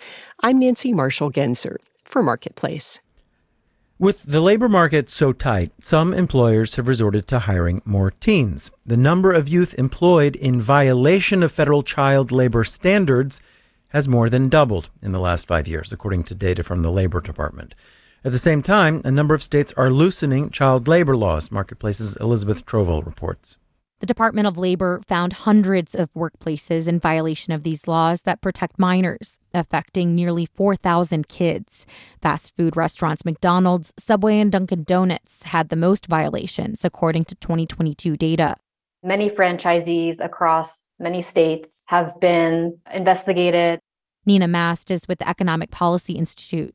She says fast food restaurants have been dinged for working kids too many hours and in violation of protections against hazardous work. Particularly around the use of manual deep fat fryers and other hazardous equipment in the fast food industry. Mast's research found in the last 2 years, at least 10 states have passed or have pushed looser child labor laws. That includes lifting safety restrictions and extending work hours, which can hurt child development, says Dartmouth professor Eric Edmonds. If you're working 8 hours at best, you're getting home then at 11. That's with no extracurriculars, no social development, no time to eat. He says children who work unsafe or unhealthy jobs are often from poor households. Some may even be coerced. I'm Elizabeth Troval for Marketplace. All right, let's do the numbers. Dow, S&P, and NASDAQ futures are all up in the 1 to 0.4% range. Dow futures up 32 points. Marketplace Morning Report is supported by Amazon Business, helping provide a smarter, easier way to get the supplies businesses need to thrive. Amazon Business, your partner for smart business buying. And by Palo Alto Networks. Palo Alto Networks delivers what's next in cybersecurity innovation to protect today's digital way of life. Learn more at paloaltonetworks.com. And by Grammarly, offering Grammarly Business to help companies large and small communicate better and move faster with enterprise-grade generative artificial intelligence. Learn more at grammarly.com/business. Food inflation has been stubbornly high for a while. It was 7.7% in April compared to overall inflation of just 4.9%. We'll get the latest numbers for May tomorrow. The high price of food, though, has led some companies that make things we eat to fudge their ingredients, substituting cheaper options to save money. Here's the BBC's Leanna Byrne. When we're picking up our groceries or taking a bite into our meal, we'd like to think that what it says in the packaging is really what's inside. But as food and energy prices have ballooned in much of the world, so has the temptation to fake ingredients to make a bigger profit. There's an increased exposure risk here because all of the conditions are perfect breeding ground for someone, if they want to step in and cheat the system, to come in and do that. That's Dr. Terry McGrath, CTO and founder of food fraud detection company Bia Analytical in Belfast in Northern Ireland. He says it can be very difficult to spot many types of food fraud. So this here's an example of powdered oregano. It smells like oregano. It's a mixture of oregano and olive leaves. Bia Analytical found that 25% of oregano that they tested had been adulterated. And that's when you make food or drugs of poor quality by adding some other substances to them. And whilst olive leaves won't kill you, in India, some more frightening sounding additives are being used to bulk out products. Darpan Gupta, shop owner in Karari Buwali Market in Delhi, says he sees it all the time. Products can be adulterated with dust, chemical, or cheaper alternatives. For instance, in spices, mace can be adulterated with a cheaper artificial alternative called rampatri. Mitchell Weinberg is a global food fraud investigator. He set up his business, Inskatech, which is based in New York after getting food poisoning from eating contaminated ice cream while on holiday in China. He says, shockingly, his findings aren't always welcomed by companies.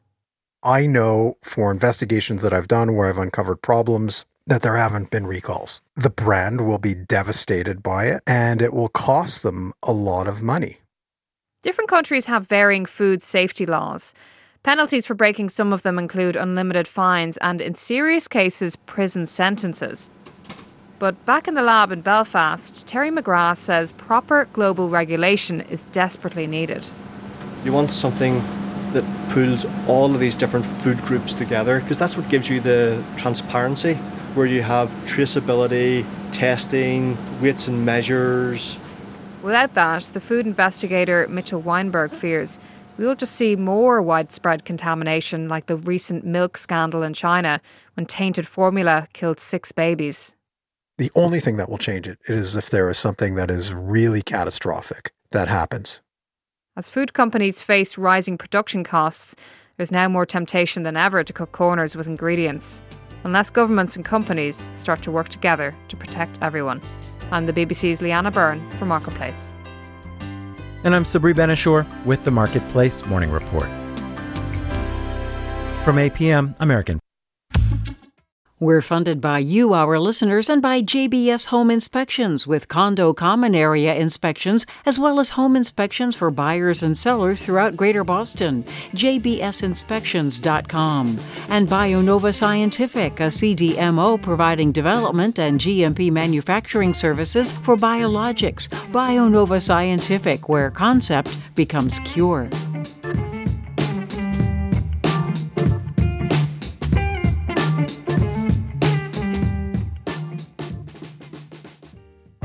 I'm Morning Edition host Rupa Shenoy, and this is 90.9 WBUR FM Boston, 92.7 WBUA Tisbury, and 89.1 WBUH Brewster.